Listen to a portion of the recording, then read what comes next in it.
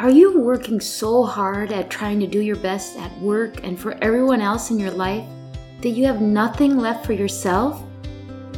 Do you want to be seen as a good person, a good leader, a good Christian? So you say yes to almost everything and feel guilty saying no or setting boundaries around your time? I spent most of my life trying to find my value in seeking the approval of others, achieving success in school and in my career, and trying to be whatever I thought made me pleasing to others. And guess what? I still didn't feel good enough. God changed all that for me, and I know that you can find freedom from people-pleasing and approval-seeking too. I know that you can create more time for the things that matter most without guilt and shame. You can find fulfillment outside the approval of others, just as I did. God changed my life through Christian life coaching and planted it in my heart that I needed to honor Him by serving other women in this same way. Let me help you create more breathing room, more space in your day so that you can better hear God's leading. Go to gracefilledleader.com to learn more. That's gracefilledleader.com. Grace, G-R-A-C-E, filled, F-I-L-L-E-D, leader.com. Is it possible that decluttering is actually divine? Does organizing go beyond the physical and align with biblical principles? Well, let's look first at who we strive to model our lives after. As Christians, we are to seek more and more to live like Jesus. He is our example, our instruction manual for living. In a world that is obsessed with accumulation and excess, the life of Jesus stands as a timeless example of simplicity and purpose. Beyond the historical narrative, Jesus' way of life provides a profound blueprint for decluttering, both in physical possessions and, perhaps more importantly, in the realm of the heart and the mind. As we dive into the scriptures, we discover that decluttering is not just a modern fad, but a profound and biblical principle embedded in the very essence of Jesus' teachings. Welcome to the Grace-Filled Leader Podcast. Do you want better work-life balance? Do you get stuck in patterns of perfectionism and people-pleasing? Have you always been an overachiever but never really felt good enough, no matter how much outward success you achieve? Do you want more time for the things that matter most? Well, you are in the right place. Here on the Grace-Filled Leader Podcast, we focus on spirit-driven success and share the secrets to having better work-life balance as a busy woman in leadership. Here you will learn how to set boundaries like a boss, find peace of mind, and reclaim your time for the things that matter most. Hi, I'm Tanya, a wife, mom, leader, and certified Christian life coach. For most of my life, I tried to find worthiness through achievement. I spent decades people-pleasing and pouring myself into my work. I was looking for my value through the approval of others. This led me to feel burned out, empty, and exhausted. I had no time or energy for myself or my family. I realized that I was wasting time and energy looking for validation in all the wrong places. But my life changed when I finally surrendered and God showed me a different way. It is my mission to help you start living the abundant life God has for you. If you're ready to become fueled by grace and find freedom from people-pleasing, if you're ready to multiply your time and impact as a Christian woman in leadership, this podcast is for you. Roll up your sleeves, sister friends. It's time to get after it. I had taken a little bit of a diversion from our discussion, but it said that we were going to focus on decluttering. And today we're actually diving more into that conversation about how decluttering is a representation of how Jesus lived.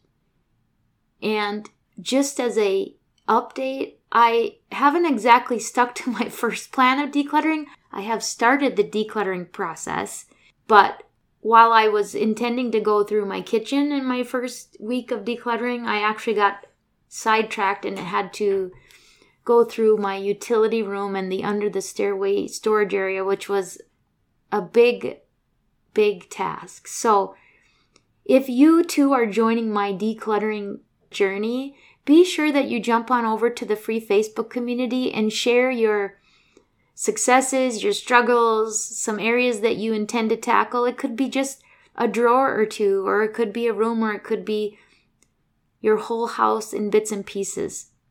I really just want to focus on how decluttering our minds and our spaces can really put us on a path that allows us more peace and freedom in our lives. Let's look first at how Jesus' lifestyle actually points to the nature of being or living a decluttered life. Jesus' lifestyle is one of simplicity. The Gospels portray Jesus as a man who embraced simplicity and rejected the allure of material wealth. He was born in a humble stable. Jesus chose a life that was devoid of ostentation. In Matthew chapter 8, verse 20, he declared, "Foxes have dens and birds have nests, but the Son of Man has no place to lay his head." This intentional simplicity challenges us to reevaluate our own lives and the clutter we accumulate in the pursuit of worldly comforts. Let's next look at how there was a detachment from material possessions. Jesus repeatedly emphasized the transient nature of material possessions. In Matthew 6, verses 19 through 21, he advises storing treasures in heaven where moth and rust do not destroy. This counsel goes beyond a mere detachment from material wealth. It actually underscores the importance of decluttering our lives from the distractions that hinder our spiritual growth and connection with God. If we're always going after the next best thing, or the latest and greatest, or our view of success is accumulating more wealth or stuff, we're idolizing things and putting them before God. Jesus demonstrates the essence of prioritization in his life. Amidst the numerous demands, Jesus demonstrated an unwavering commitment to his purpose.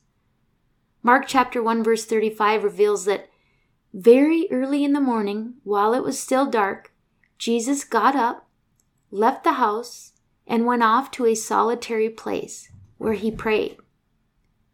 This deliberate act of prioritizing time for communion with God serves as a powerful reminder to us to declutter our schedules, making space for the essential aspects of life. Number one being time alone with God, time to just be in his presence, to hear his voice, to hear his leading in our lives. If we're just filling up our lives and our schedules, we are distracted from the very thing that he calls us to, which is relationship with him, dependence on him.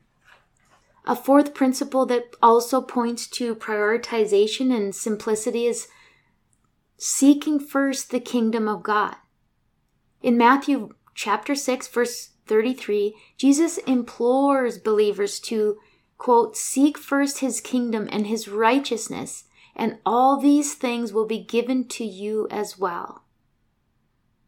This profound principle challenges us to declutter our ambitions and align our priorities with the eternal kingdom, not the temporal. By seeking God first, we let go of the unnecessary baggage that often clutters our homes, our lives, our hearts, and our minds. And we're pointed to the freedom or the liberation from the weight of sin. Central to Jesus' mission was providing a pathway for humanity's freedom from sin. In John chapter 8, verse 36, he declares, "So if the Son sets you free, you will be free indeed." This freedom extends beyond forgiveness. It encompasses freedom from the burdens of guilt and shame. It invites us to declutter our hearts and minds from the weight of sin. And this decluttering of our minds and hearts is something we're going to talk about more on tomorrow's episode, and how Scripture points to this decluttering of the mind and the heart. So to just wrap this up, as we talk about decluttering our minds, our hearts, our schedules, our houses, we're reminded that Jesus was an example of this, that decluttering can be an act that we take to begin our journey toward freedom in this life, toward more peace, less chaos. The life of Jesus Christ as depicted in the Scriptures is a profound testament to the art of decluttering. His intentional simplicity, his detachment from material possessions, his prioritization of his purpose, the emphasis on seeking God's kingdom, and the offer of freedom from sin all point to a life unburdened by unnecessary clutter. As followers of Christ, we are invited to emulate this example, not merely as a lifestyle choice, but as a spiritual discipline rooted in the very teachings of our Savior. In embracing the principles of decluttering found in the life of Jesus, we discover a path that leads to a more purposeful, a more focused, and a spiritually enriched existence. My sister friends, I encourage you to look to where you can begin to declutter areas of your life, whether it's your heart, your mind, your home, your schedule.